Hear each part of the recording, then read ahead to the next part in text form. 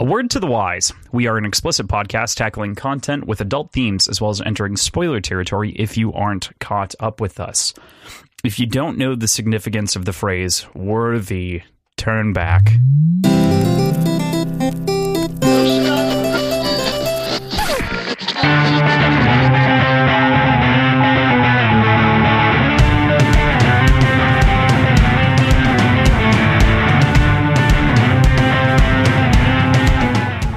Hey there, this is Cross.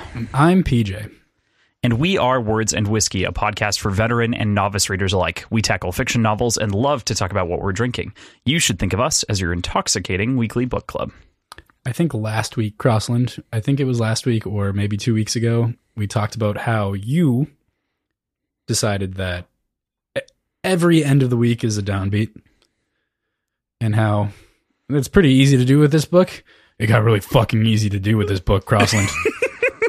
It got really fucking easy to end on a downbeat, huh? Didn't it? Isn't this a bit of a downbeat? Oh, man. We only got like 100 pages left after this, man. Like literally 2 weeks. And we're done. That's wild. That's absolutely insane. Because fucking ridiculous. Then what are we going to do? We know what we're going to do. Yeah, we know exactly what we're going to do. But also, like, there's so much shit left to talk about in all contexts. Like, I'm pretty sure, as far as I'm concerned, this is the end of the book. We're done. Pack it up, folks. No, it's not like the next page is part 4 or anything. Yeah, no, not at all. It is the end. The end for us all. I think I really like how this whole section ended. Mm-hmm. But we'll get there. We'll get there. We'll get there. So today is our 12th episode covering Dark Age by Pierce Brown, and we are going to tackle chapters 74 through 77. But first, let's talk about what we're drinking. PJ, what are you having? Well, I looked through my beer cellar. I'm like, I know I've got something that's applicable here. And from 2013, worthy. It is Worthy Adversary by Fulton Brewing Company. It's their 2013 release. It is a Russian Imperial Stout, not barrel aged or anything. 9.5%.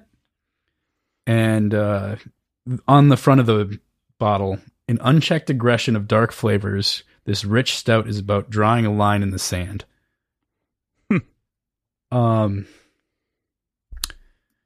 It is so smoky. I don't know why. Like, not in an aggressive way, but like that's one of the predominant flavors when I taste this. It's got a good body. It's got some good roast notes, but roast kind of leans into smoke a little bit in this case, and it's really good. But I would have guessed that this would have been barrel aged. I think they do a barrel aged version of it, but it is very well balanced, very smooth. It's been sitting in the bottle for 8 years, so I'd hope so.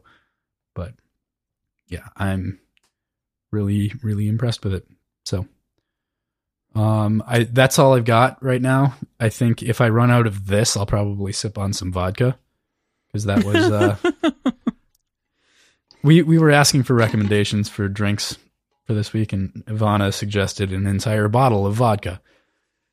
And she said I could hold the pills. I don't have to go full Ephraim for this one, but I might sip on some vodka if I run out of this, but I don't think that'll be too much of a problem. We definitely, we don't want to shoot down anyone's idea, but we do need PJ to function by the end of the show. Yeah, I fuck myself up well enough, thank you. But absolutely, it feels like an entire bottle of vodka is necessary to kind of round out this episode, because Jesus Christ. Oof. Yeah. Oof. What have you got, Crossland? So today, in honor of Ephraim and Sephi dying, I have a drink that is kind of called out. I mean, it's not called out inside of the book or anything, but it is reminiscent. It was suggested by one of our patrons, Artificer, who suggested a Blood Eagle. So what it is it is 1.5 ounces of aquavit and And the recommendation on the recipe of people that had commented it and built it is if you don't have the particular brand of aquavit that they were calling for, to instead use a vodka and kind of do 50-50 on them. Instead, I did gin because gin is vodka. I mean, sure. It is. I mean, yeah. I mean, at its core, yes, you're right. So I was just like, I actually didn't have vodka when I went and looked, and I had a lot of these other things, and I went and picked up the one thing that I didn't have, the Fernet Valette. So yeah, whole thing. So anyway, 1.5 ounces of aquavit and gin combined, so half of each. 1 ounce of sherry, 1/4 ounce of cherry concentrate, 1/2 ounce of Campari, 1 bar spoon of Fernet Valette, which is kind of like a mix of herbs. It gives me a really nutty feel, but I was just reading what's actually in it, and it is like cardamom and cinnamon. And I'm like, oh yeah, that's kind of nutty and spicy. It must just be like getting blended up so much with the cherry concentrate and everything else. Mm-hmm. But then what you're supposed to do is do one like twisted orange peel and then 1 twisted grapefruit peel and kind of peel them together like, bloody wings from hacked away back ribs pulled upwards. Instead, I just took a single orange peel and kind of cut it into the wing formation. So I see that in your picture. Yep. Yeah. Yep. Yeah. So that's why I've got kind of the weird bow tie. Crossland. I try. It looks more like a bow tie. You're right.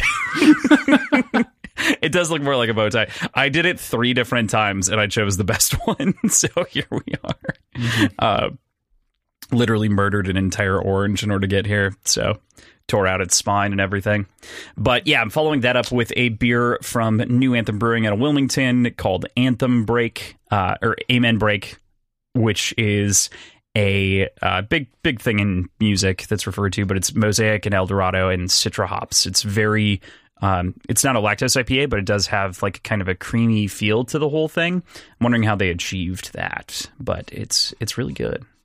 Okay. I think it's just because it's sweet. Like it's not strictly cream, but Yeah, you can get away with some flavors like that with some very specific water treatment, some little additives here and there.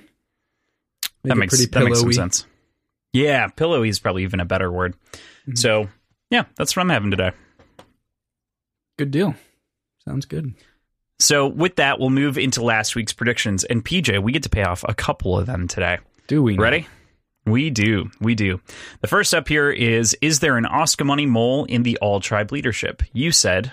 Yes, I think there are 2, both Xenophon and Valdir. You want 1 and 1, so we both drink. All right. Yep. But you were on Xenophon like a fly on ship, man. Yeah, I was not trusting him. Yep. I didn't trust him for very long. No, you're pretty much immediately like, nah, no way. Can't be that guy. So yeah, definitely a great call out there. Which, big deal. The next is one from last week, and it says, and I quote in the way that it's asked, I mean, really the only thing left to ask here is, what's next for Lyria and Victra, giving Harmony's promise of a torch ship and destruction? The band is back together, baby. She's seeing blips on the radar, so I think they'll most likely be taking cover and watching a ship battle above them, assuming their saviors are able to get through the aperture. We don't know how they were faring, but definitely a space battle above them. Mm-hmm. And definitely the band's back together. But I was talking about Lyria, Victra, and Volga at that point. I mean, but they're also back together. So I think you're kind of right in almost all contexts. The only issue I would say with your correctness is that we don't see any of this from Lyria's perspective. So we don't know. Right. Not yet. We might jump back to it a little bit. Sure. Yeah. Maybe. Could happen for sure. So I will take a drink though, for your sake, because effectively, everyone was alive at one point. Yeah. For a little bit. For a hot sec. All right. So we got those knocked out of the way. With that, let's get into the chapters. Mm-hmm. So we start off here with chapter 74, Ephraim, Son of the Rising. We open up this week, of course, with a low-to-the-ground space battle with Ephraim Snowball leading the charge against the Red Hand's woefully understaffed and underutilized torch ship. But the most excellent part is just how good of a pilot Pax is. It's fantastic to kind of see him, get to exercise these skills that have kind of been hinted at and shown a little bit. Yeah. I knew his pod racer background would come in handy somehow. It's super impressive, though. And there's a couple points where it mentions he's got some like beads of sweat and he seems a little bit nervous, but he's super confident otherwise. And it makes me assume that either he had some pretty crazy simulations growing up, or maybe he even had an opportunity to like learn how to fly ships in some sort of supervised way as a kid. Because this is, I'm assuming simulations, because I think they talk about simulations quite a bit early on. But who knows? Yeah, I definitely agree with you. I think that it's just nice to kind of see him what feels like in his element. And I think the other part of this is that they kind of have made mention of and shown that other colors can pilot things. They just don't do it as well, right? Like Ephraim's like, I can fly a ship, I just can't fly it as well as a blue can. I can't also man all of the cannons at the same time as flying a ship. Yeah. So, we see kind of a proper skill utilization for the most part on the part of... We see the sort of opposite side of that with the torch ship that they're fighting against. Like, well, it's understaffed and they don't have blues, so they're all manually running down the hallways trying to fire. Yeah. Doesn't fucking work that well. Which is why this little shitty ship, I mean, not really shitty. It's a fast ship. It's a good ship, but it's not meant to do what it's doing, right? Like, and that's why they're managing to kind of pull this off. It's kind of like an advanced Ripwing of sorts. Mm-hmm. Yeah. It's a green not a full ship, on, right? Yep. It's not the Necromancer, correct? Correct. The Necromancer is a different ship. That was at the beginning of this novel. Darrow was using it. I know. I just didn't know for sure, and that never got brought up. But I know that was a bigger ship. Yes. Yeah, that was kind of a different, not a Corvette, but still like a slightly larger ship. Mm-hmm. More stately. Definitely. Mm-hmm. Yeah. Another one of Quick's ships. Because just everything was Quicksilver's at one point or another. But yeah, I also think that this combat is like literally perfectly visualized. You can imagine the waves in the water slapping the underside of the ship as it's described, the angle of turns that the Snowball takes underneath the torch ship, and the rockets and particle cannons flying past and blasting apart different spaceships as they're kind of moving. It's very reminiscent of Desert Sun that he did for the Star Wars collection as well. And I think that is just so cool. So we talked about this before, I think. Well, obviously, we covered that short story as one of our short pours. But we talked about this in context of the timing between when he was writing that and when he was writing other works, and if it had any sort of influence. Do you remember when he was writing Desert Sun and how that matched up with these novels? Like, was this directly influenced by that sort of mindset? So Desert Sun was published in 2017. So I think when we were kind of going through and talking about it, the assumption was that it was kind of written probably in like 2016. So probably right after or around when he was finishing Morningstar. Or, just shortly after he'd finished Morningstar. So before the Iron Gold saga really was complete or published. Gotcha. Okay. Obviously it's still not complete. So that, yeah, no, it's not. But I mean, still, it clearly, like when you write something and you write it well, it'll influence you. It'll hold over. I don't think that there's a wrong assumption there. Yeah, that's fair. He's clearly it does clearly evoke. You made the pod racing joke. It clearly evokes that feeling.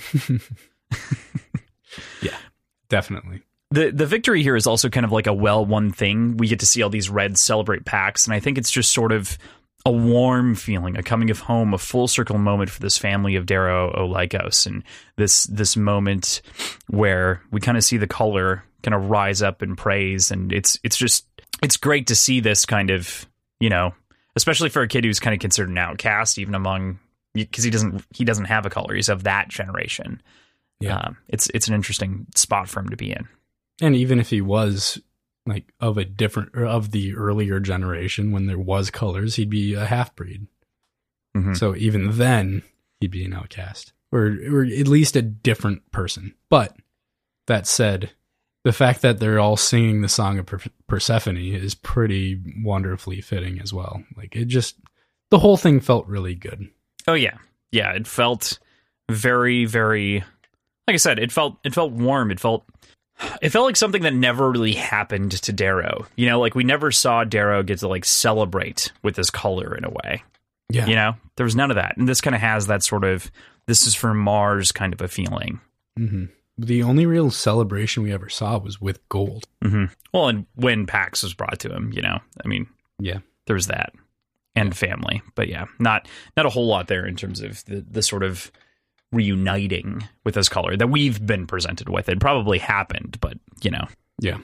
The reunion that follows that as well is also a very well earned moment. We've been chasing around Pax and Elektra, you know, away from the family for the entirety of this book and most of the last book, and they're finally reunited with Victra. Lyria laughing, of course it was Ephraim that heard the call and that did the transmission. That sort of tone and way that she's speaking is also reminiscent and kind of fun in a playful way. And of course, Volga, dear sweet Volga, and Ephraim's reunion, and is coming to terms with the fact that she's been a foundational aspect of his life and so important, his home. It's a very happy moment, punctuated with some sad beats, especially when Victra stalks off to the tree line to find her dead son sobbing. But I've been trying to figure out the right way to describe Ephraim's like feelings in this moment, because it's really kind of hard. It's hard to describe. It's really kind of weird because he mentions dreading meeting Volga. It's not anticipation. There's quite a bit of guilt associated with like the last time he saw her. I think it's basically him doing whatever he can to avoid any sort of hope, like any sort of anticipation. But it's such a strange emotion to describe, and I can't figure out what word to put to it. I might be just missing something completely like obvious, but do you have a sort of read on how you would describe that emotion? It's not like melancholy, right? Because he's more affirmative about it. It's kind of a sort of, man, I don't want to say finality, but like an acceptance of something that he had been like putting off forever, you know, like kind of. I don't know if I agree with that. Well, he's like coming to terms even with it, up to the point where she's like calling his name. He wants to. He says he won't look because he doesn't want his ears to deceive him or something like that. I can't remember the quote. It was more elegant than that was, but man, It is a powerful emotion, and I feel it. I just don't know what word it is. I see. I thought you were talking about later when he's kind of dealing in the emotions, or like thinking about him that way, because that feels more like he's kind of reconciling his feelings against reality, or his like preconceptions against reality. But that's sort of, I don't know. It's anticipatory, right? Like it's a fear, right? Yeah, he says he's dreading like he it. said. Yep. But he's also like hopeful, but he's trying not to be hopeful. And he's looking forward to seeing her, and he loves her, but he doesn't want to be let down. It's guarded, I guess? Yeah, guarded's probably the right way, a better way of saying that. I'd agree with that. He's being protective of himself, right? Yeah. Like he kind of has been the whole time, especially because he thought that she was dead, and then like admitted that she was dead and kind of was dealing with that. And then here's the transmission, and suddenly there's a chance, and he doesn't want to be deceived, and so he doesn't turn until it's a sure thing. Yeah, that makes sense. But yeah, it is a profound feeling for sure. And I'm sorry, folks, I must be like very suddenly getting sick. I also like bit my cheek earlier very hard, and so I'm having a tough time talking. So we're doing our best over here. That is the weirdest ailment to bring up. It hurts a lot. Because you talk, you know, like it's right. It's like on the front near my lips. So it's like right there. Not that you could see where my teeth were, but pointing. I dare you to take a swig of vodka and swish it around in front of your face. I fucking already did that. It didn't help. I did it with the whiskey, though, before the show. Speaking of, love this quote. I think it's my favorite quote of the past in the book so far. There are just so many that are so great, so maybe that's not true. But for the week, at the very least, make mine with whiskey. She brings me coffee made of coffee. Passive-aggressive little shit. And it's just so fun, you know, and it's very in the end going to miss Ephraim, especially for these beats of humor. Yeah. Especially in this book where Severo has been almost entirely absent. He has been the humor in the story. And there's even more seriousness to Ephraim than there is to Severo. Mm-hmm. But I think that makes the humor hit a little bit harder sometimes. Mm-hmm. More honesty for sure. Yeah. More as opposed to outlandish memery. Exactly. It's less outlandish. Yeah, you're right. Mm-hmm. Good word. I thought memery was the better word, but yeah, memery outlandish is. For sure. I don't know if it's a word. Does that count? I mean, maybe. I don't know. I said it.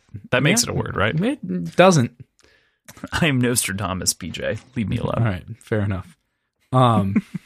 But does this count based on our rules, based on our drinking rules, which really hasn't come into play a whole lot in this story, this whole series?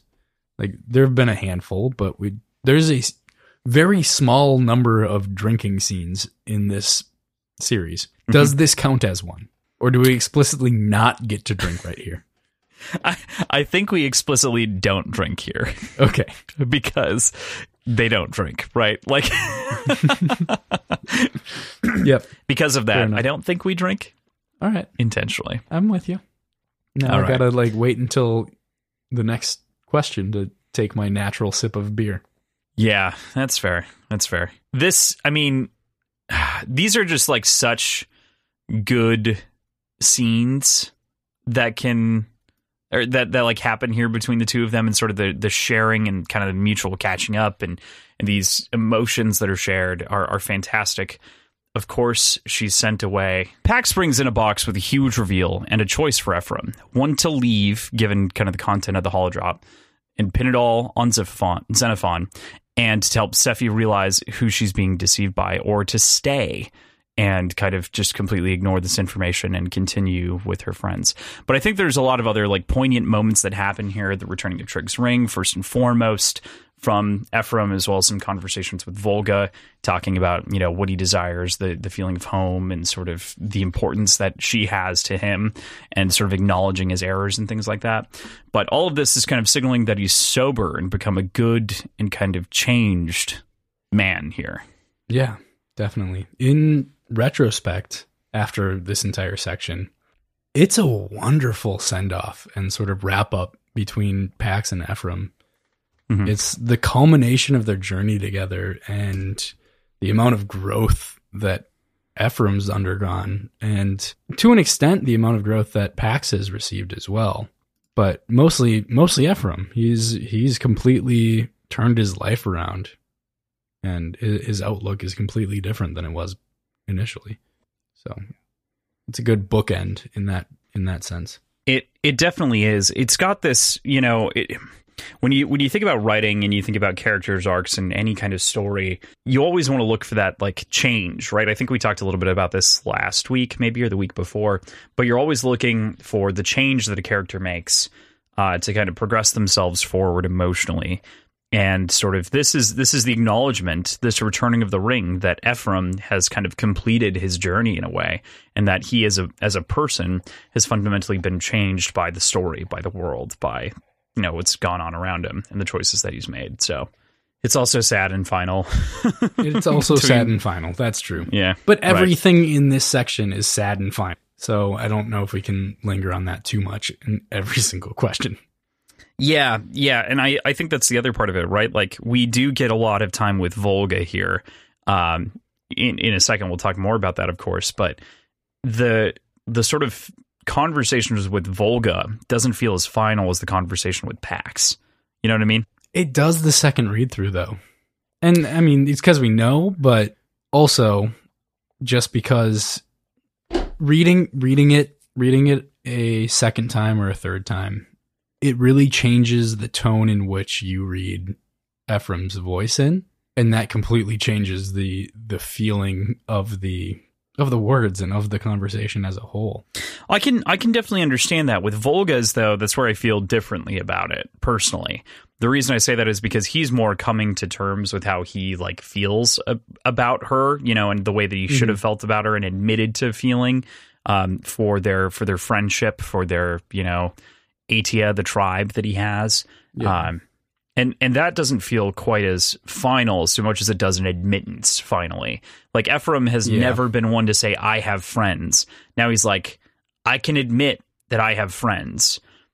The discussion with Pax, though, does feel final, specifically because of the heart spike, right? Specifically because it's being delivered, and he kind of has an inkling of where it's going to go.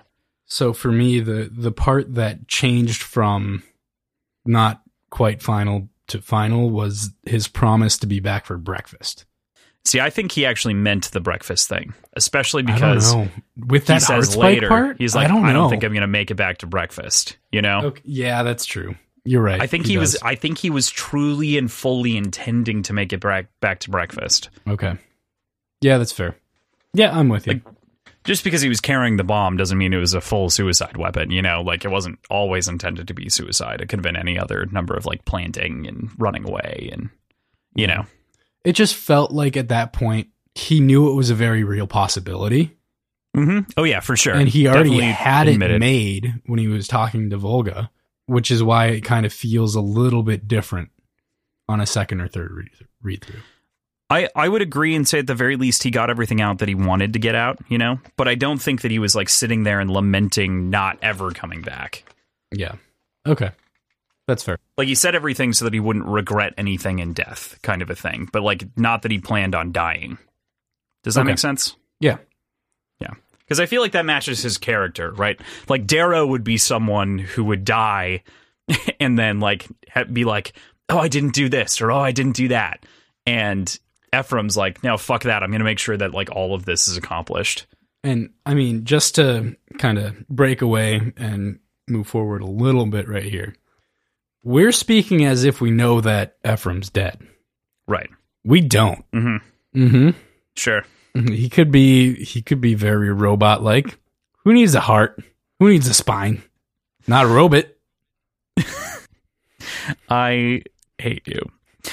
Moving on to something a little bit closer in proximity than the death, the gruesome death that happens later.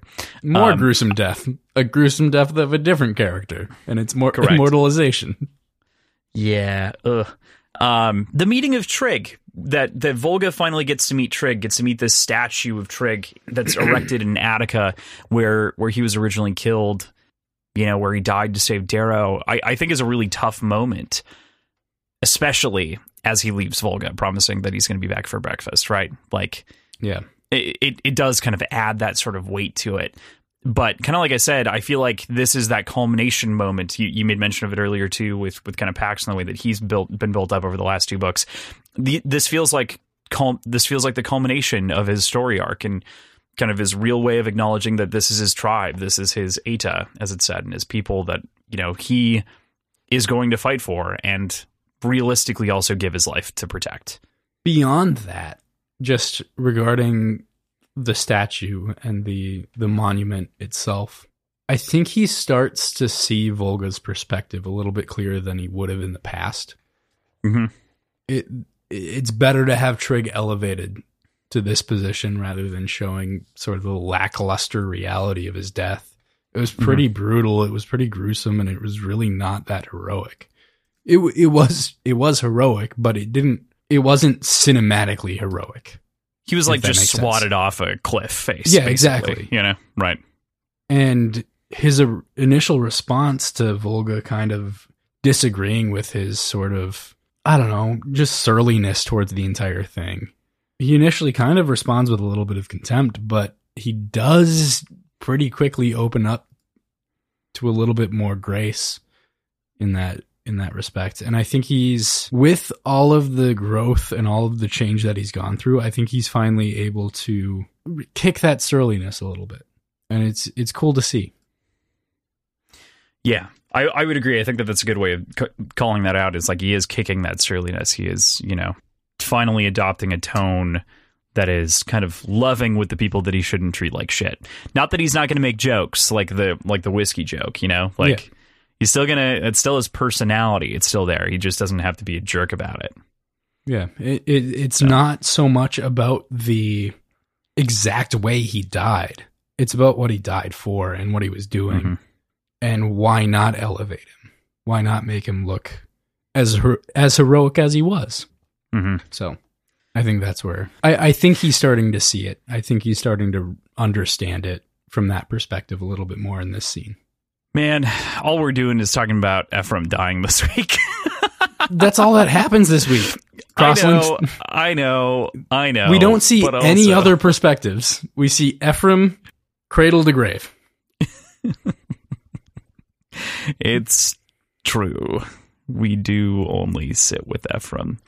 All right. So with that, we move into chapter 75, Ephraim Granir.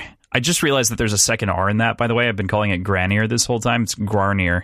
Or at the very least, third. Granir, So- I think, is how they Gran- pronounce it in the Okay. audiobook, but I agree. I think that's wrong. And I'm too mushy mouthed to say it properly, so I don't know. I'm also too mushy mouth to say it properly, partially because of I'm going to blame it on the cheek injury again. Oh, no, I think me, as sober as a stone, I'm too mushy mouthed to say it properly. So I'm not even going to attempt it. How do you say Louisville? Louisville? Louisville? Louisville? Louisville? I'm not that mushy mouthed. No, that's how it's supposed to be said. Yeah, no, it's not supposed to be said. Just the people that live there are fucking ridiculous. That's how it's pronounced. But yes, yeah, I would agree. It's funny that it's Louisville in Kentucky and it's Louisville in Colorado. Louisville, I think, is proper. Louisville. Oh, man. Anyway, so with that, we are in to chapter 75. Oh, maybe it's Louisville. That could be it. There's a possible answer there, PJ. You might be onto something for sure. It's Hermie one is from Louisville, and Oh, no. I won't know anything otherwise. Oh, no. So we're breaking back into Griffinhold, and Ephraim wakes up an old drunk friend by pouring some wine all over his face.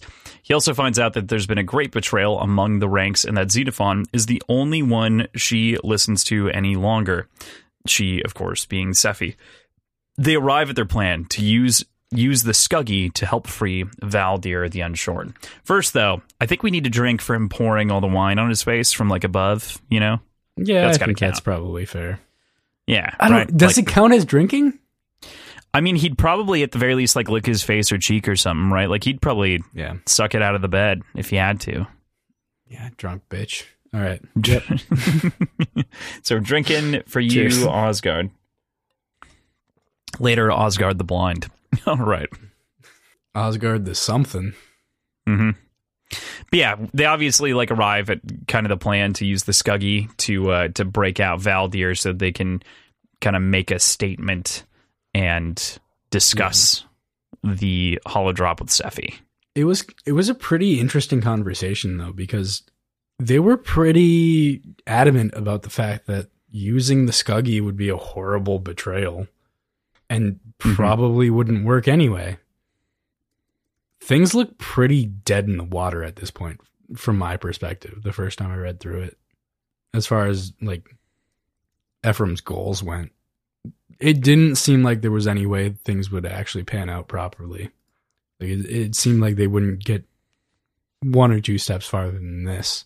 Yeah, and I mean, they do ultimately convince the Scuggy, right? Like, the Scuggy are helping them at the same time that he's going and having the conversation with Xenophon. Yeah.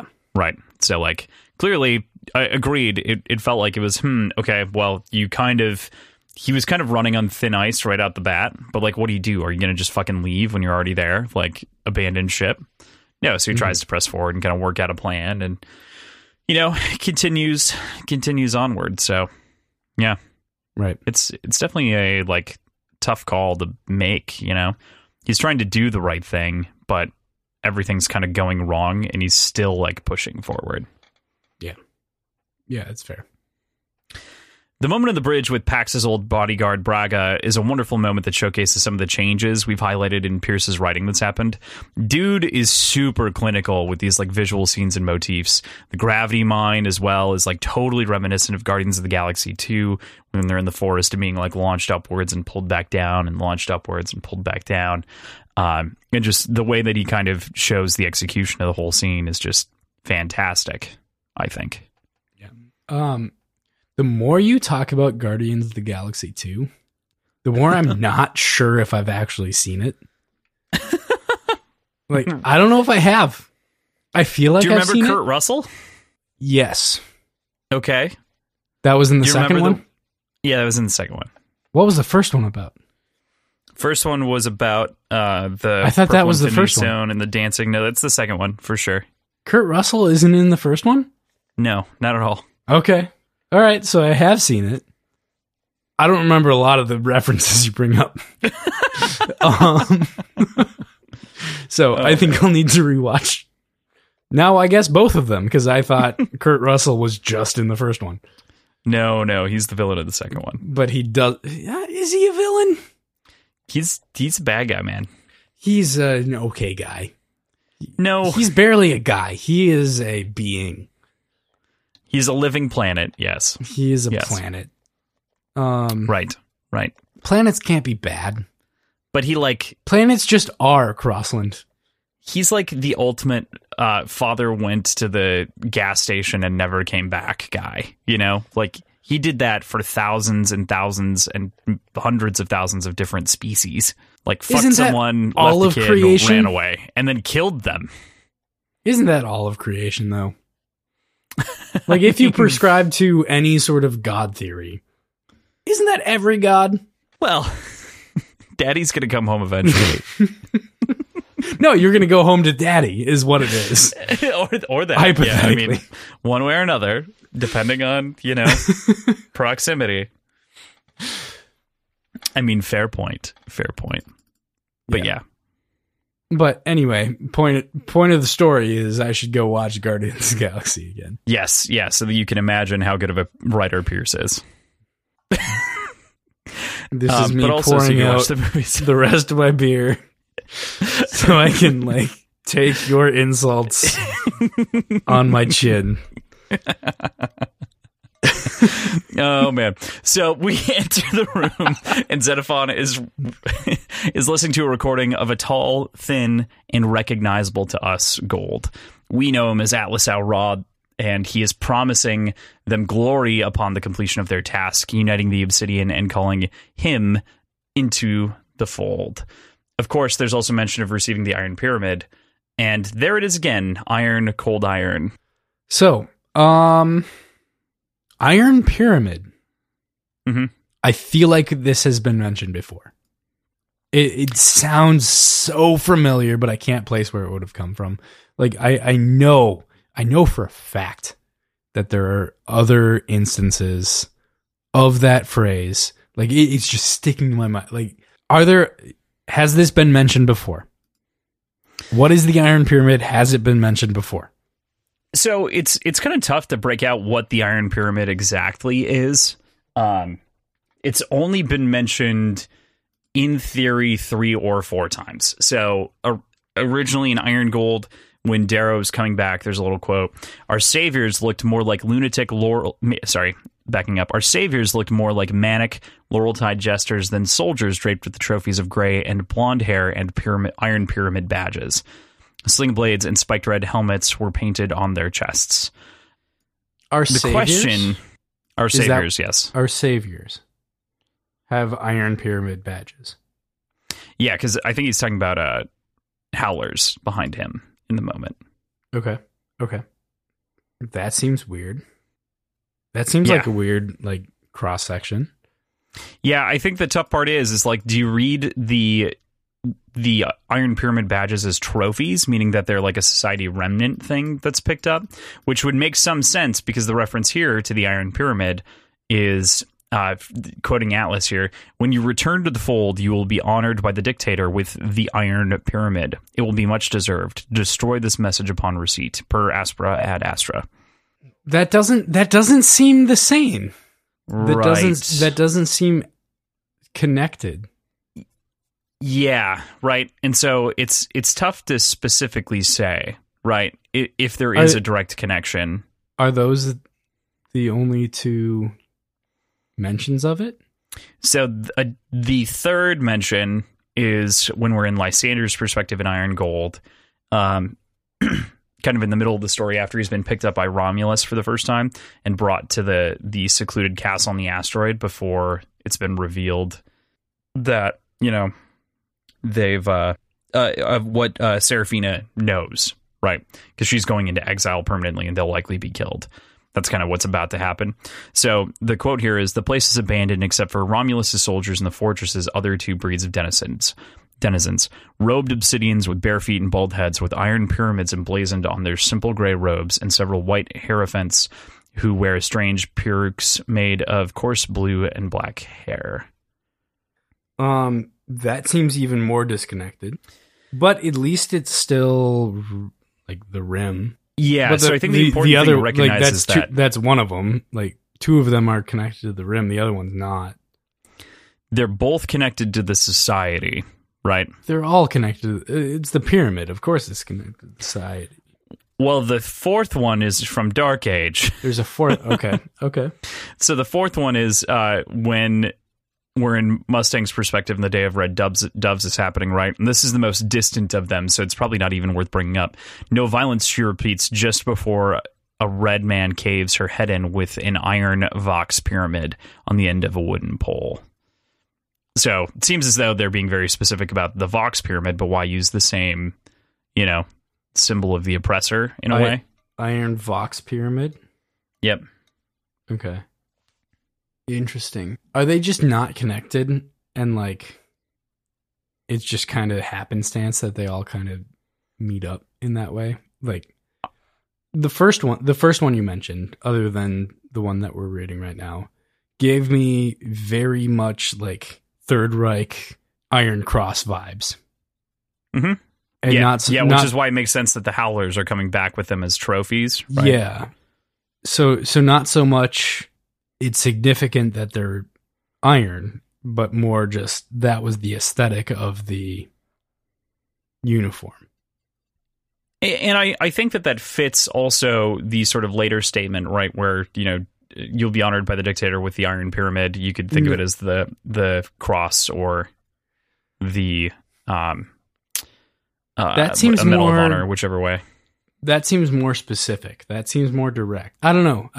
Just in my mind, that doesn't seem like if it didn't matter what material it was and it was just for aesthetics, I don't think they'd say iron. I think they'd just say the pyramid. Yeah, but I think an iron pyramid, so, like, think about like a Medal of Honor, right? Like, that's where I think that this is going. Yeah, they don't say the gold Medal of Honor. They say the Medal of Honor. No, but as opposed to a pyramid badge, it's an iron pyramid badge. As opposed to, I know that there are other sequential badges. There's the Bronze Star, the Silver Star. There are Heart. Yeah, well, right. So, different materials and whatnot make sense. The one that messes me up, though, that feels very different, is the iron pyramids emblazoned on the obsidian's robes. Yeah, that's that what doesn't confuses seem it for connected me at all. Yeah, that's the one that really twists it, because the other two seem to make enough sense, where it seems to be, a trophy, something that's earned, like you said, on the side of the Society Remnant. The one that throws me off is the Rim also using them, because they don't really talk, unless it's something that predates the fall of the Society. Okay. But then again, it probably would have been mentioned before, maybe, but maybe not. If there's a connection to the Rim, which there is in this, and there is in one of the other quotes, or is it two of the other quotes? No, it's just one of the other. This is the only Rim one. Technically, there's Atlas one is saying it, right? So it's like, is it a Rim thing potentially, or exactly. But then why would the dictator be giving it? So yeah. But connecting it to the Rim, if that's, I am grasping at straws here, but if it has to do with the Rim, they seem to be the sort of cross section between the Society and the Iron Golds. So that would be that'd be a good symbol for them. Mm-hmm. That makes sense to me. but the other quotes don't make sense for that. So I don't know. But PJ, cold iron is master of men all. Yeah, I get that. And I am on board with that. It's just Iron Pyramid just stuck out as something I remembered. And clearly there were other passages with it. So sure. Fair enough. That was a fun bit of searching and finding stuff. Yeah. Thankfully, we've got our tools back. We'll put it that way. We've got our search tools back, and from the magic of editing, I'm sure it sounded like a very succinct, quick conversation. Yes, quite. The conversation with Xenophon is also a very honest one, albeit one that you had at least kind of partially sniffed out. How do you feel about his reveals between Atlas and that of Volsung Fa's origin, and kind of the whole conversation that goes down with Xenophon on the front end? So, as far as the conversation goes, he was way more cool and collected than I expected him to be. He was way more cool and collected than I was expecting him to be at this point. I was really thinking he'd be more of a sort of sniveling weasel when confronted like this. But I guess things were just... things had progressed far enough, and they were already in motion. He didn't really have a whole lot to fear, and he couldn't be really pressed for anything more. So maybe that's why he was so cool about things. But yeah, I was expecting more of a rodent when confronted. To kind of like shrink down in the same way that Harmony did. Yeah, even more so. I wasn't expecting anything noble, anything like bold. I was expecting a complete breakdown of somebody who had become very, very comfortable in his sort of background advisory role, where he doesn't really have to confront anybody. He doesn't have to be bold. He just has to be there. So he played that role very, very well. Mm-hmm. Yeah. He really does come off very spy-ish, and he kind of has this tone of like a James Bond villain in a way. Like, well, Mr. Bond. Yeah. Well, Mr. Ephraim, you're too late.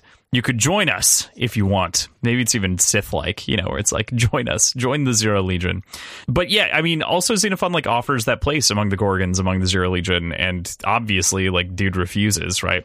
And at that point, the Oskamani, twisted proto-humans, crawl in the window, all while Xenophon thinks he's the most clever by turning the knob on his controller and rendering Ephraim unconscious via the previously removed heart spike, Yeah. I don't really understand why he made the offer. Like, it doesn't make sense to me that he would make any sort of offer to Ephraim, because he understands who Ephraim is, and I feel like he's been close enough to him to really understand what he stands for. And I don't think I would trust him if he were to accept at all. I'd think that it was a means of dismantling things from the inside. Like, I would never believe that he would just accept that. I feel like the offer makes sense, and my short reason why is that I think that Ephraim ultimately is seen by Xenophon as an addict, and so like addict first and foremost, and so the most likely to fall back into his habits if he were given the drugs again and kind of everything else, and hasn't really seen the real change in Ephraim, instead believes him to be kind of a gray through and through in a lot of ways. Also, he's an incredibly effective gray. He's one of the top 3 alive, in theory. Top 3 alive or top 3 ever? What are the others alive? There's Harmony, the dude in the God, I'm gonna remember his name in a second. The guy who taught Sorry, did I say Harmony? I meant Holiday. Holy shit, I meant Holiday. Yep, there it is again, because I went along with it. That doesn't... Yeah, so Holiday.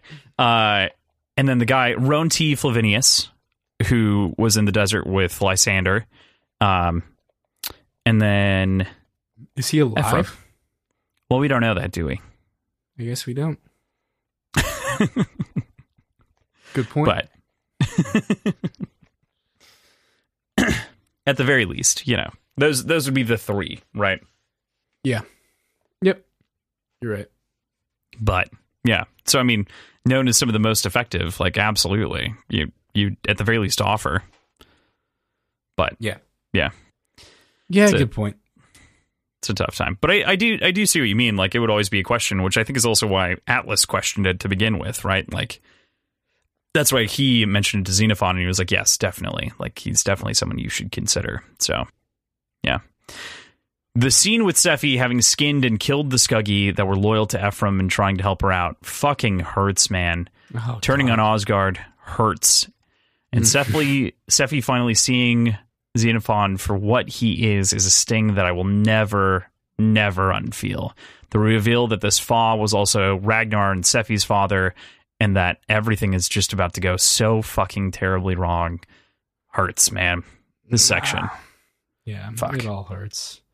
So my progression in just this whole scene of revelations was basically like this. Uh-oh. Oh no. Oh shit. Oh fuck. Oh god. Oh god. Oh shit. And it just was a spiral. It was an absolute spiral of escalation of oh no's and fucking what the fucks. And everything just like crumbled. It was incredible to read this. The feelings were insane. It hurt a lot, but it was so visceral. It was really, really cool. In a lot of ways, and the reason that it hurts so much is like, this is the entirety of what we've seen Ephraim build up to. This entire book be torn apart. Yeah. With the exception of Pax and Electra finally being saved. Like, that is the one, and like his reuniting with Volga. That's all kind of the solace that we get from what Ephraim contributed in the story. Yeah. Yeah, Ugh. exactly. Everything hurts, crumbles around it. And it's not his fault either. This is all Sephi and Xenophon and Osgard's fault, right? This is Paranoia's fault in the long run. Exactly. So, it hurts. So chapter 76, Ephraim, he who walks the void.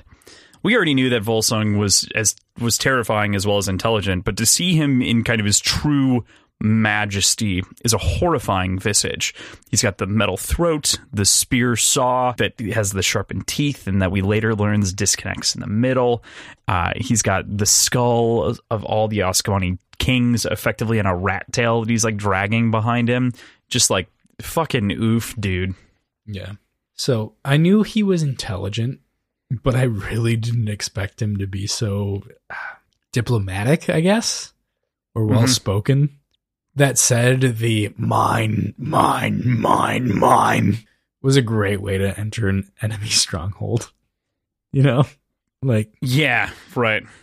I think it says he like gesticulates and like encompasses all of Mars. Like, yeah, man, take it. It's yours. Go for it. It's yours. No one is going to even try. Because, like, you're big. Yep. Cause like you're big. Exactly.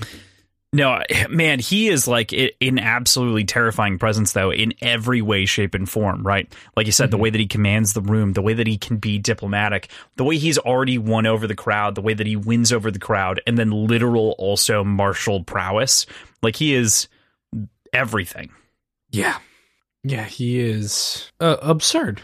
It is it's absolutely everything you need, on top of a terrifying visage that backs it up with actual strength and ferociousness. Yeah, he asks a lot of questions as well, and kind of builds up a lot of things and questions the belief of the followers of Sephi who are still there in the room. But I think that there's kind of a thing that Ephraim still continues to ask, right? And that is he actually the father of Ragnar and Sephi? Has he like provided enough material evidence? What do you think? I don't know if there's enough material evidence, but you know what? I'm kind of inclined to believe him. Like, even if he's not actually their father, he absolutely embodies like their absurd lineage. He lives up to what I believe could be their father. I think that's just as important as actually being their father. You know, he's got the strength, he's got the craziness, he's got the charisma, he's got the intelligence, he's got everything he needs. Yeah, he's got enough to at the very least convince everyone, and that's all that really matters here, right? Like, he's won them over in every way. Ephraim also points out something that he'd always missed, and I think it's something that's kind of important and lurking in the backdrop of kind of the series as a whole, and that this wasn't just about earning respect, but this was also about gender, about elevating the males inside of the clan and having them redominate sort of the matriarchy that was pressed upon them by the society as well. And the idea that they respected the power held and felt as though they were robbed of it because of the society sending them off to the stars and leaving the women kind of in charge. What do you make of this assertion? What the fuck? Assertion. Where did that come from? Anyway, what do you make of this assertion? That's not even I just said that out loud. Yep. Anyway. Do you want to repeat that last sentence? No, just do it again. It's not even in the notes, dude. I just made it up. What do you believe? I don't remember what the fuck I said. What do you think of that assertion? What do you think of that assertion? The realization and sort of change of perspective was pretty cool. It was really kind of interesting because, like you mentioned, there have only been women because all the men had been taken. So the women were the one leading, and we've seen Alia, we've seen Sephi, but we haven't seen any male leaders of the Obsidian, and it never really crossed my mind that that'd be a problem, that'd be any sort of contention, just because it was kind of accepted. I think it would be a little bit disingenuous to not say that Ragnar wasn't a leader of the Obsidian. He wasn't. But he wasn't a matriarch. He was a leader. No, he was a spiritual leader. Oh, no, he was a martyr. He was a later. Well, no, he wasn't a leader though. He never led any tribe. He didn't lead a tribe. He was heralded as a great example and somebody to follow, but he wasn't a leader. Which is still arguably all that I wanted to clarify. Then to clarify is that he isn't. He is a leader. He's a martial leader. He fills the male role that society placed on him. That the society placed on him. Right. But he's still a leader. No official. He wasn't filling any sort of official position. He just was a good dude and was somebody to strive to be like. But he didn't have a position of leadership within the Obsidians, right? I think that's a toughie. To your point, though, in Ragnar, I feel like he is a leader, but he's not like a political leader, right? Like he's not an appointed position. He's a commander. Yeah, right. He's not in a position of leadership, which is what Alia and Sephi are. Mm-hmm. So, and we haven't seen a male in a position like that officially. Right. Yeah. So, of course, naturally, I mean, everyone else has been like throwing off the reins of the society in some aspect, right? Or what's been forced upon them, or trying to figure out how to break that collar. And so it's only natural that Obsidians might turn that around and look at this sort of inherited matriarchal system and be angry about it.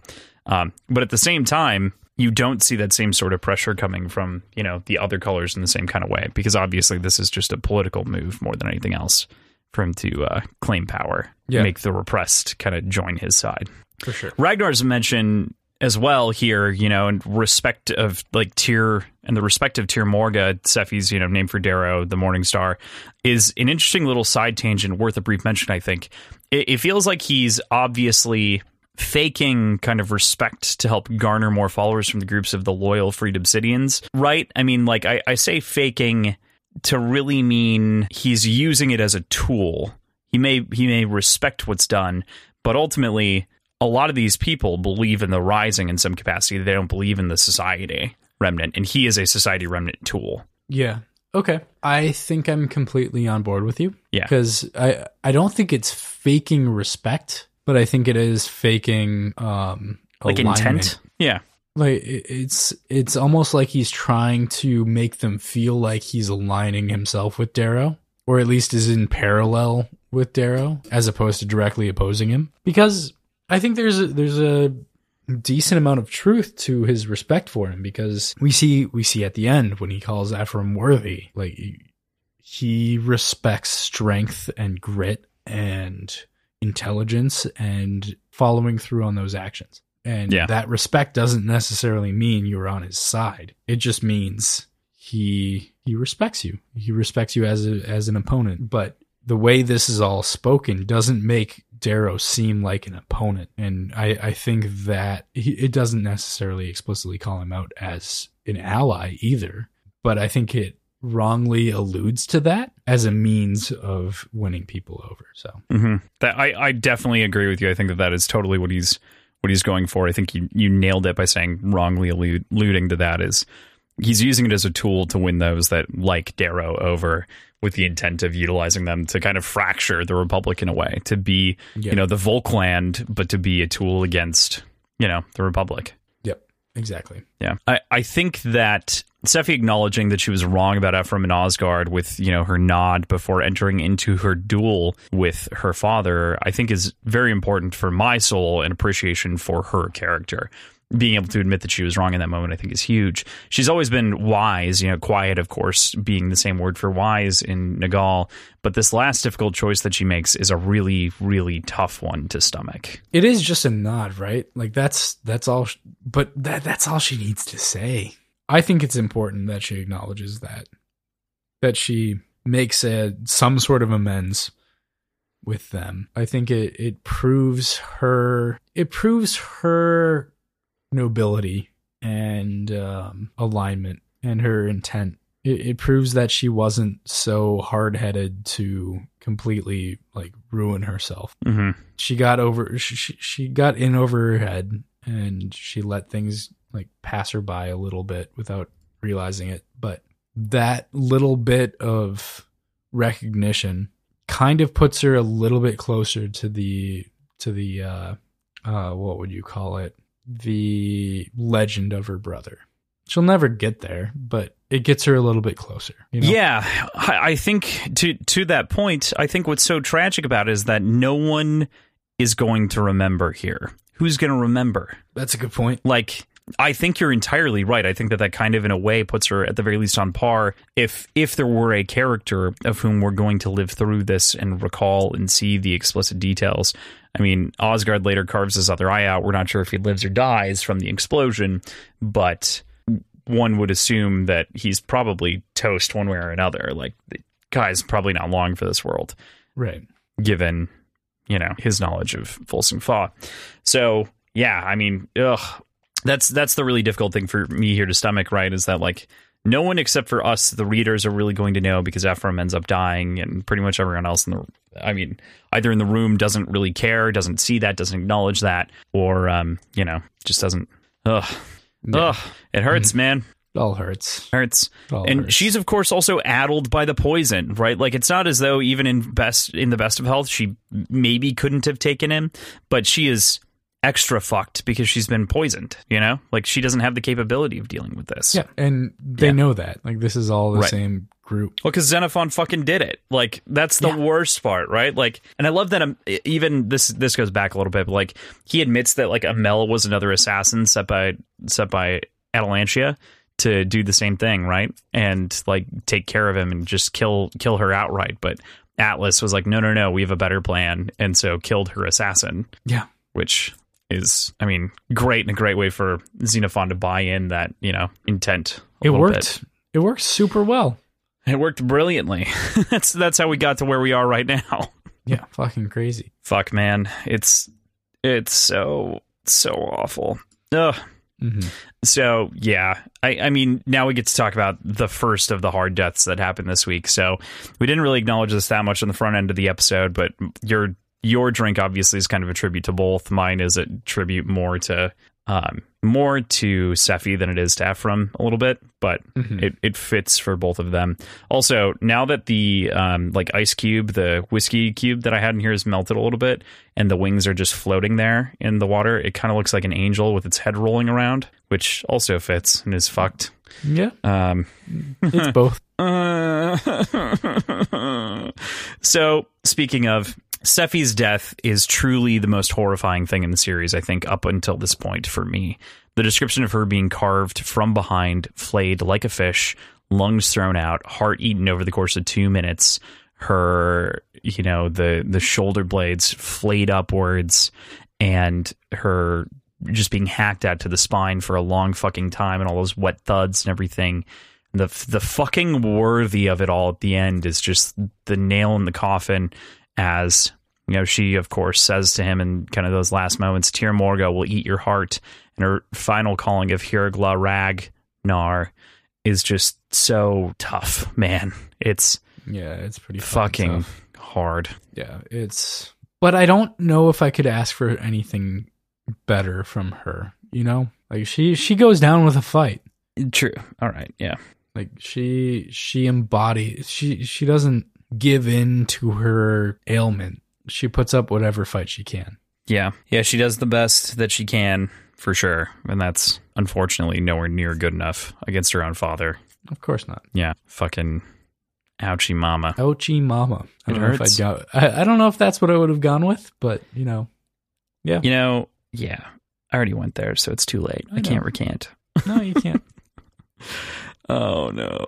Yeah. Up until this point, this is definitely the most horrifying death in the series, I think. Oh, man. Leah? Aaliyah's death? Is it Leah? Aaliyah.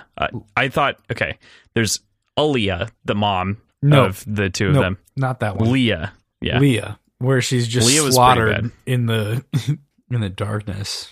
Yeah, Leah's is pretty bad, for sure. Quinn's isn't great. Quinn's isn't great either, but this is like 3 layers higher than that, you know, like Ulysses is pretty bad too. Ulysses is very recent and very bad, yes. At least Sephi's is honorable. She fights. She puts up some sort of fight. It doesn't make it good, but I feel like it makes it a little bit better. Not good either way. Here's to Sephi. Here's to Sephi, for sure. Rip. So with that, chapter 77, Ephraim Worthy.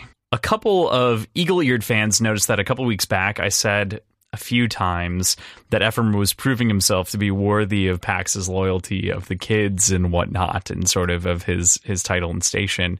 And they knew exactly where this was headed. And oh boy, did I get a bunch of fun messages. You rat bastard. What I knew the exactly fuck, man? what I was doing. Of course you did. I don't remember it. Like, I didn't.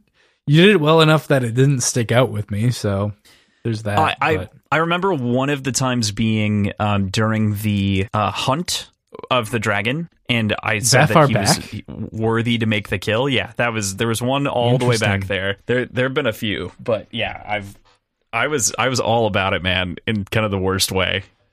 I feel like a dick, hilarious. But at the same time. No, don't feel like a dick. That's hilarious. Like, that's absolutely the kind of Easter eggs you drop on me. Yeah, it's oof. It's like we've made it this far in the book series, and nothing's been spoiled. I can play around a little bit in the sandbox, right? Like, this is kind of a funny joke for the people who know, but if you don't know, it doesn't fucking matter. So yeah, it was good. It was good. It's pretty funny. But the metaphorical question that Ephraim asks here, I think, is kind of worth pondering. Was Sephi all that was keeping the Obsidian war machine at bay? Was she the only one that was trying to get them to all live for more in their own right? You know, it's something that he points out with a very simple quote as well that I think is very applicable. How easy it is to follow a pointing finger. What do you think? What do you think of Ephraim's thought there? So I think Sephi was in this really unique position. She's kind of at this intersection between tradition, honor, and lineage. And that is an extremely difficult cross-section to, like, completely replace. really kind of a difficult position to fulfill. Yeah. So in that sense, I think he's correct in that effectively she's the only one that could do it. She's the only one that could bring them this together and this far forward all at once. That said, Volsung Fa kind of has all that going for him as well. So now he's wrong. He's got the same lineage. He's got strength beyond everything. He doesn't have necessarily the same tradition and honor, but he's got what Obsidian look up to, and he's smart, and he's like he can unite the Obsidian and push them towards something. It's not going to be what we want them to be pushed towards, though. You know, it's not going to be the same direction that Zephy was pushing them, but I think he can do it. Well, I believe that he can, right? I guess my question is more like, were the Obsidians always intended to go this way? You know, like, were they really just following and pointing finger this whole time? And they're either so malleable that they, you know, go in whichever direction they're pointed, or they were so not okay with sort of Zephy's leadership that it was okay for them to, you know, jump on this bandwagon. Well, there was always defector sections, especially with Alia, when she was trying to garner more of a followership, I guess. But even with Zephy, like there were people that pushed back. She just kind of had what it took to convince people to join. Okay. But I think it's not quite the same. I think you're right. There are a lot that just kind of follow who they're told to follow because they don't have the same independence that some of the leadership does. But I don't think that's necessarily true for the entire population. Yeah. Okay. That's a really interesting question, though. That's a. I think it's a difficult one to answer, right? Like it. Yeah, I would agree with you. I don't think that we can so firmly answer because really, it'll be about the aftermath of what they see happen under Fa, and then I think we can really answer that question. Because we'll know whether or not they were following a pointing finger or whether or not they're more apt for morals or if they were, you know, obviously misled like they were entirely, you know, kind of the way that swings. But right. I think that Ephraim's perspective at the very least is interesting for sure. Yeah. So Xenophon re-extends his offer and Ephraim rightly refuses and degrades the white further as they are and always have been a sack of shit to our boy. And I really just kind of love this section where he's like, absolutely fucking not, you piece of trash. Kind of like goes through all the different reasons, you know, that he dislikes Xenophon. As far as like re-extending the offer for him to join the Gorgons effectively, right? Like that's what that's really what he's offering. Yeah, Legio Zero, the Gorgons. Like I mentioned before, I don't think it makes sense to believe that Ephraim wouldn't be just a complete turncoat in that sense. So it feels weird to make that offer. But that would have been a really cool inside man story, a different inside man story, just to see where it gives a perspective and gives a point of view that we're familiar with within another faction. Would have been really cool to see. Yeah, it would have kind of opened up the world in a different and interesting way to have him be kind of a spy behind the lines. But again, I think, like you said, in some context or another, we'd always be waiting for Ephraim to turn, and that might make it a little bit less believable or like harder for it to go on for a long time. Although to some degree, he's kind of played that fiddle this whole time, you know, with the Obsidians. He hasn't really been on their side entirely. He's always been for the kids, but, you know, not strictly against them. Yeah, it's an interesting kind of quandary to be caught in. Of course, the real terror is that of Volga, you know, of this idea that he is going to be molding or potentially could mold his granddaughter into something else, something new, something that terrifies, you know, and that is this visage of what he wants for the future. For Ephraim, I'm not sure that there could be a worse idea that Volsung Fa plants in his head right now at this point. I don't think there's any part of this situation that's being like presented that isn't terrifying. I mean, fair point. But at the same time, I'm really curious what Volga would actually do in that scenario. Like, what would she actually bring to the table? I don't know if she could be really broken and molded like he's positing. Like I think she would even on the down low bring something good to the table. It'd be really interesting to see. Yeah. I don't know how this is going to go. I think Volga would bring something good to the table, but I think ultimately that would either be beaten out of her or she'd be killed, and then you'd just have more kids. You know, like, I don't think that that's an unreasonable assumption at this point. Yeah. You know? Yeah, that's probably true. I mean, there's obviously something to being the daughter of Ragnar, right, that he would want to use to as much of an advantage as he could, but I don't know if that could happen properly. Yeah. At the same time, we've got Volsung Fa, who, as far as we can tell, as far as he's claiming, is the source of the strength of Ragnar. And Ragnar is the source of the strength of Sephi, or not of Sephi, of Volga. Wouldn't it be better to just have more kids as Volsung? They would be more potently his, as opposed to being 2 generations removed. Unless that's not a possibility anymore for him. That's a good question. And maybe it's just, I don't want to wait 20 years for them to mature. Yeah, I mean, we've waited a decade, right, between kind of the story, so I think it's likely that everything needs to happen a little bit faster, and so to take her in would be a good way to make sure that everyone continues to agree by saying, hey, here's the daughter of Ragnar, and kind of pushing that forward, regardless of people's beliefs in him and what he did out in the Rim, and sort of the you know, you could see, like, his past in a way maybe coming back and biting him, or like other people fighting him and saying, like, well, you are an Iceborn, but you weren't like, you're exposed to the ice, you're exposed to the society, but like you went to the Kupier forever ago and built your name out there or what have you. So you're not a real Obsidian, you know, kind of a thing. Could happen, but it could. There's potential for that. It seems unlikely, but yeah, it does. I don't know. My sad little bow tie orange is staring at me from the bottom of my glass now, floating good. alone. Oh, good. So we get another fantastic quote, and perhaps, actually, I don't think it's perhaps, I think one of our last fantastic quotes from Ephraim. Hey, Milky, you like riddles. What do you call a piece of shit with a bomb in his pocket? And the room explodes as the bomb that Paxcrid goes off from the heart spike, tearing him apart, tearing Xenophon apart, tearing the room apart, breaking Ephraim's spine and body, and blowing away one of his arms. He has a quiet moment of contemplation, reflecting on his death and being reunited with his love Trig, before Fa, injured but not dead, rips out Ephraim's beating heart, whispers worthy into his ear, and takes a bite out of it. Yeah, it's pretty fucked.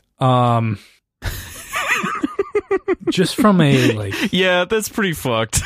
It's really fucked. It's really very fucked. It's sad. But just from the perspective of, like, reading this was super exciting to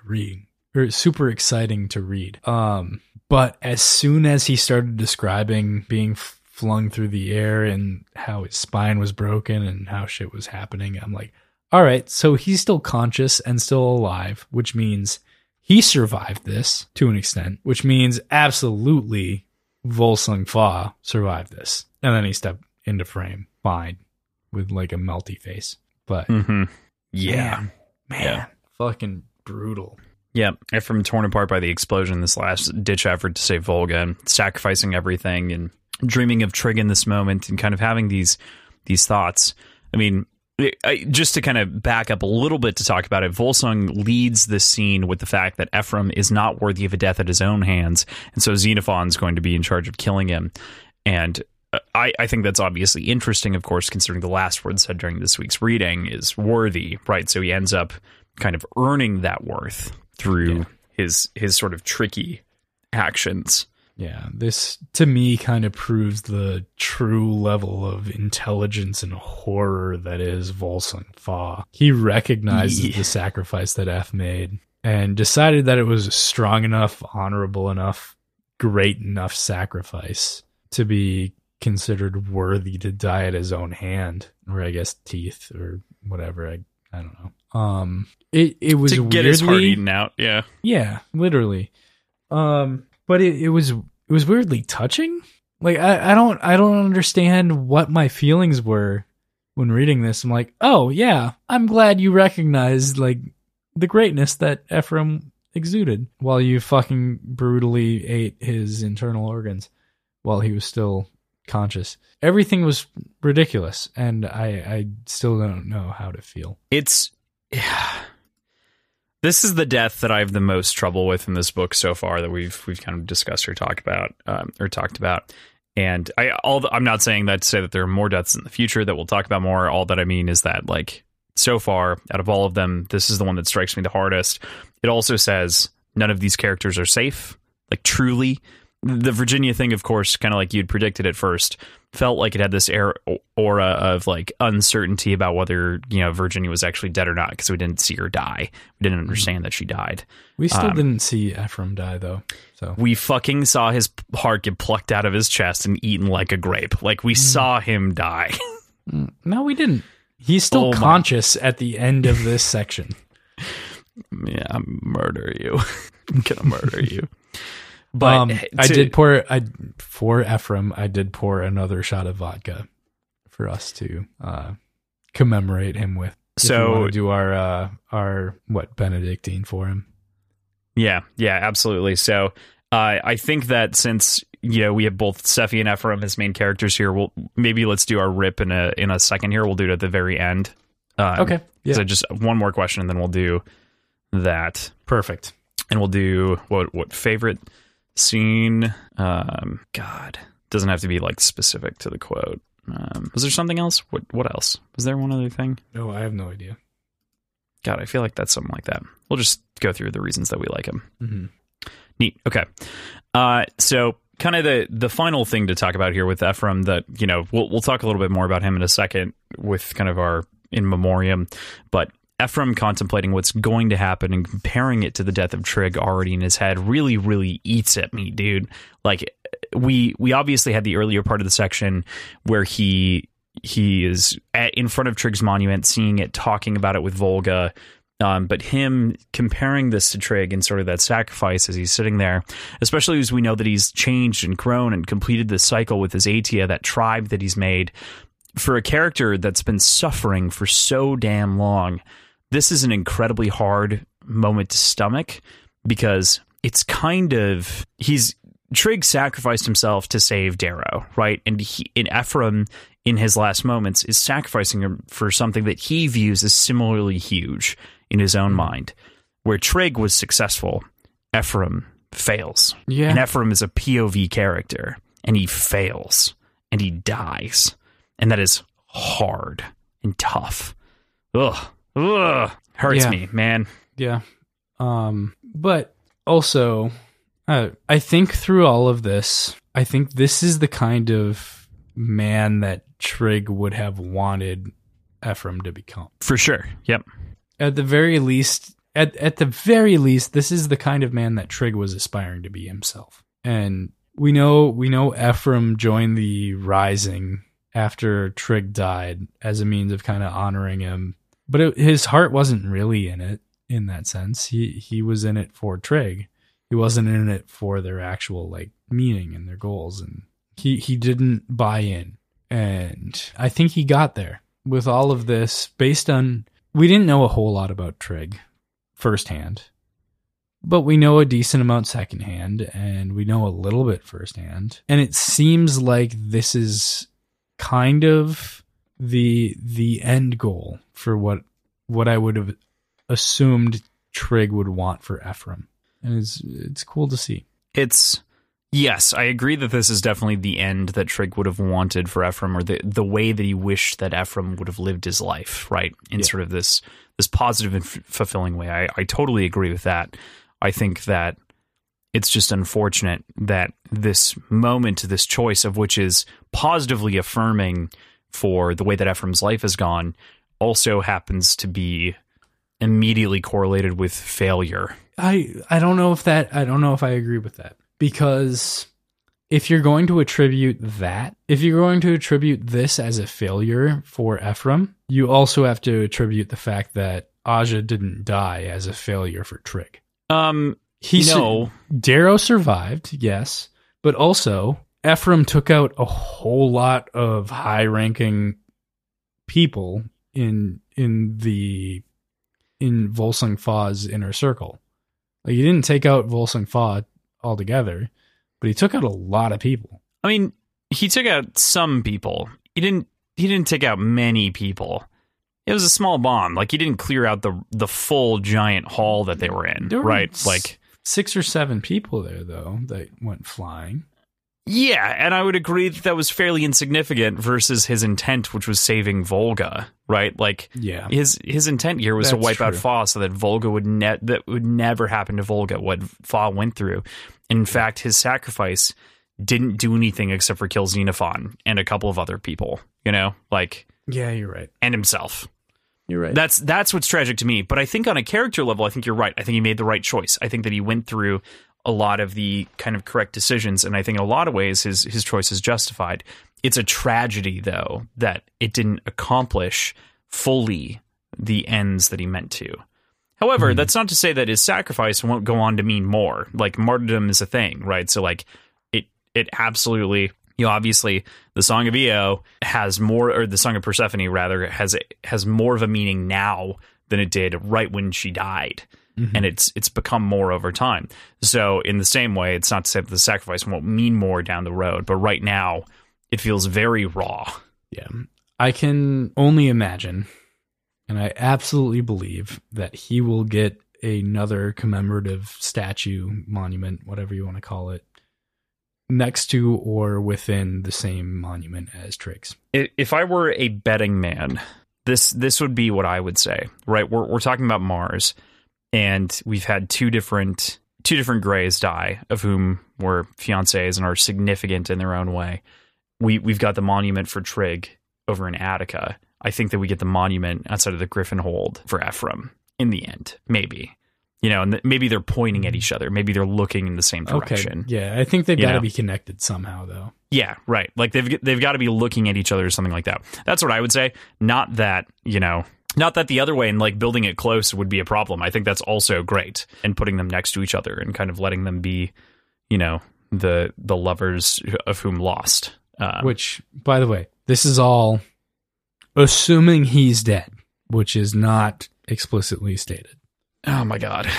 Dude is so fucking dead, PJ. You don't know that. All right, so we're going to do our in memoriam.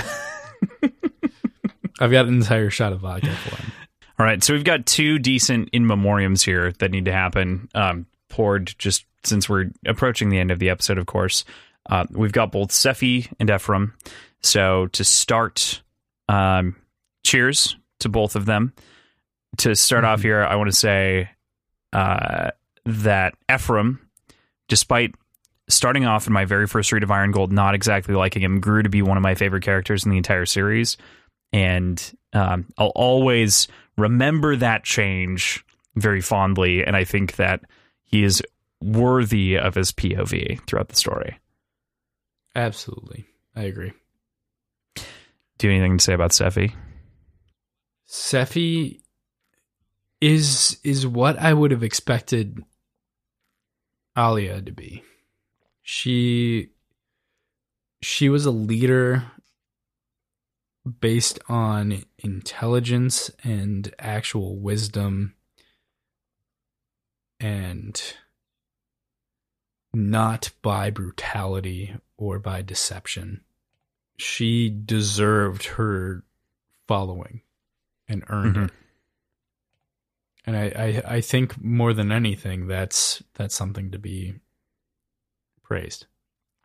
Yeah, I couldn't agree more. I think that in a lot of ways, Sephi not only earned that place, but she kind of earned her marks among the Howlers and then changed it into something and understood that her people were being disrespected and that they needed to leave the military and that forming the Volkland was the right move in every way, shape, and form. She just had too much faith in people because the people that she had faith in before were upright and, stood upright people. So, yeah.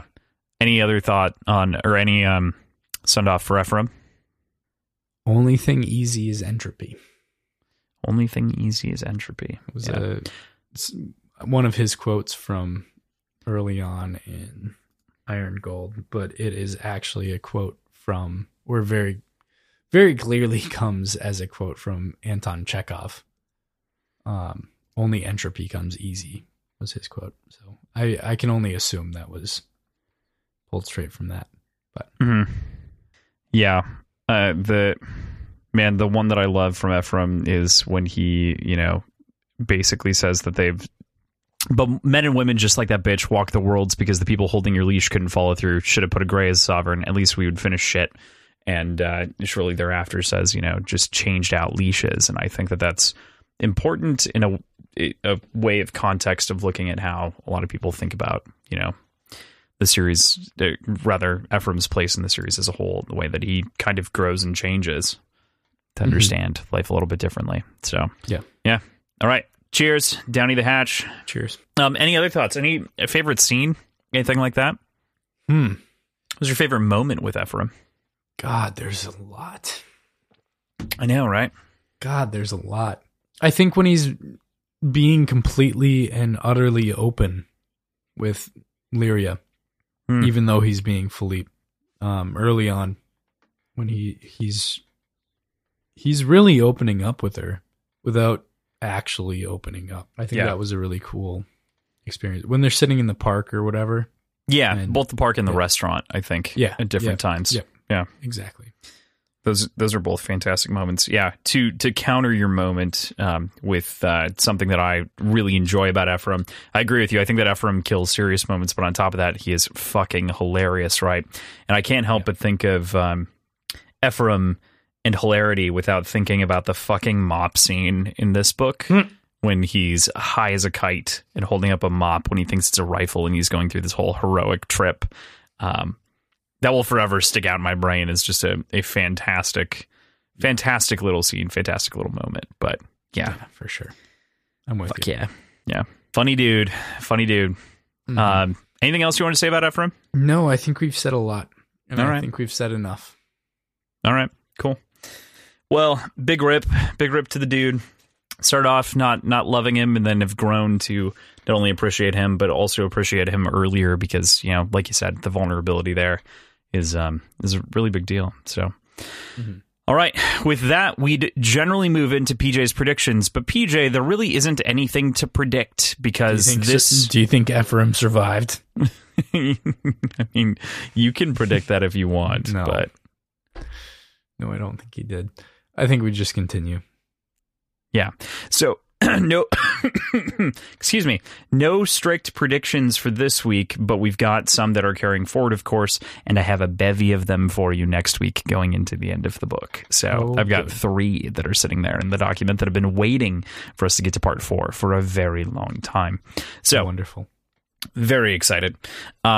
With that, we will move into our question of the week. So last week's question is, what's your favorite revenge story and why? Kick it off. Yeah. We've got from Tim Pearson. Damn, that's such a difficult one. I'm probably going to say The Count of Monte Cristo. It kind of defined a lot of the standards for a revenge tale, I feel like. Plus, it's extremely satisfying to have a protagonist take revenge, but also learn it's not the way. How did I escape? With difficulty. How did I plan this moment? With pleasure.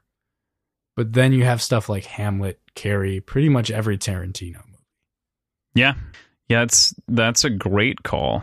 I cannot help but agree, of course, with, Carrie, literally every Tarantino movie for the most part features some form of revenge. I mean, it's kind of one of those things like the correcting the ultimate wrong against you, Django fits in here pretty cleanly as well. And of course, Hamlet, and fucking stole mine, but that's okay. By that, I mean Carrie, which was mine.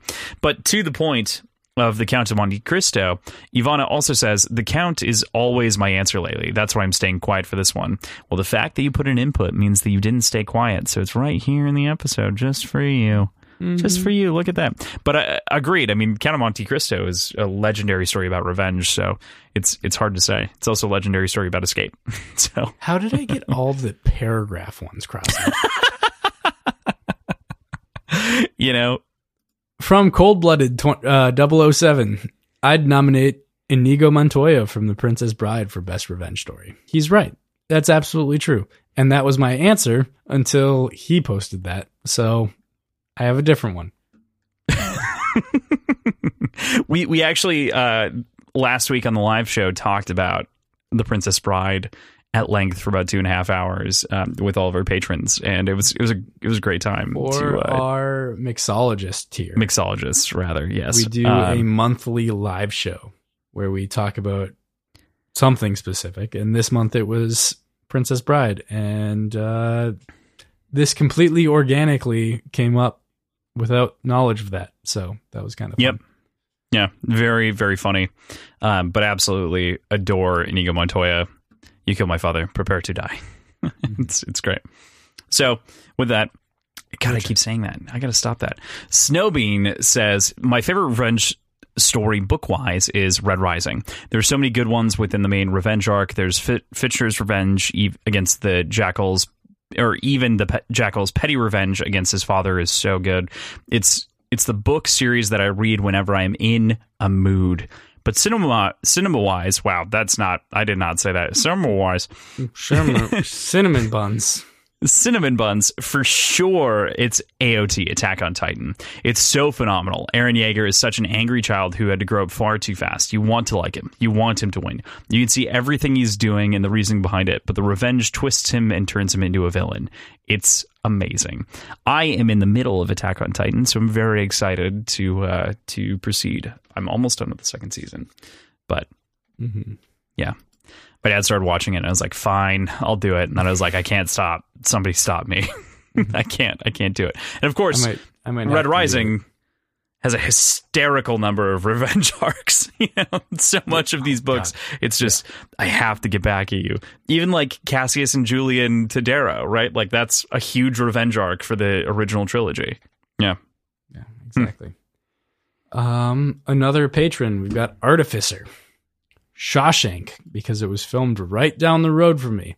I don't know if that counts as a reason. I guess it does. I guess it's a reason. I think it's interesting also to call Shawshank a revenge film, because I don't think of that as the first thing about it, right? But it does fit. It is a film that has revenge kind of elements inside of it, but I wouldn't say it's strictly a revenge story, But it's applicable to a certain extent. Yeah, right. Revenge against the ex-wife and those components are definitely there, but it's, that's not strictly the point. It's almost more about, liberation. Yeah. In its own way. Yeah, that's fair. Cross, what have you got for yourself? So here's the thing. I've got two. The first one has already been mentioned. It's Stephen King's Carrie. I think that Carrie is a fantastic revenge story, of which it is a story that has revenge elements. My trouble with Carrie, rereading it, I read it probably once every 2 years or so at this point, is that it kind of has a connotation or a feeling of like school shooter vibes. The woman who's been wronged definitely has all of the wrong. She is getting revenge against her mom, but the only reason that she externally turns it into rage is because she's been pushed so far. And I think that there are so many different components there that happen with kids of whom are cited as school shooters and like the bullying problem and that extension with alienation and everything else is certainly an issue. So I love Carrie. I love the book. It obviously predates a lot of kind of the big events that happen that way. And it makes a lot of sense in terms of bullying and making sense of kind of the high school situation. And I think it's a revolutionary book, of course, for the horror genre, and kicked off my dude Stephen King's career. But the one that I would pick in addition to that is Gone Girl. The book is fucking amazing. The movie is fucking amazing. And it is a story of revenge on a cheating husband who is, just completely loveless in their marriage. And they lost interest in each other because he was kind of venturing off and lost ambition and lost all of these other things. And I think it's just a fantastic story about a very different kind of revenge. And so that third mention, The Cask of Amontillado, because I think that's classic classic revenge. Edgar Allan Poe, man, can't not. There you go. Yeah. What's yours?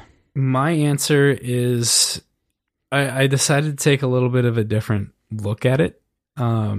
Because I don't know if it's technically explicitly a revenge story, but it feels like it, and it's set up that way, even though it's not quite true.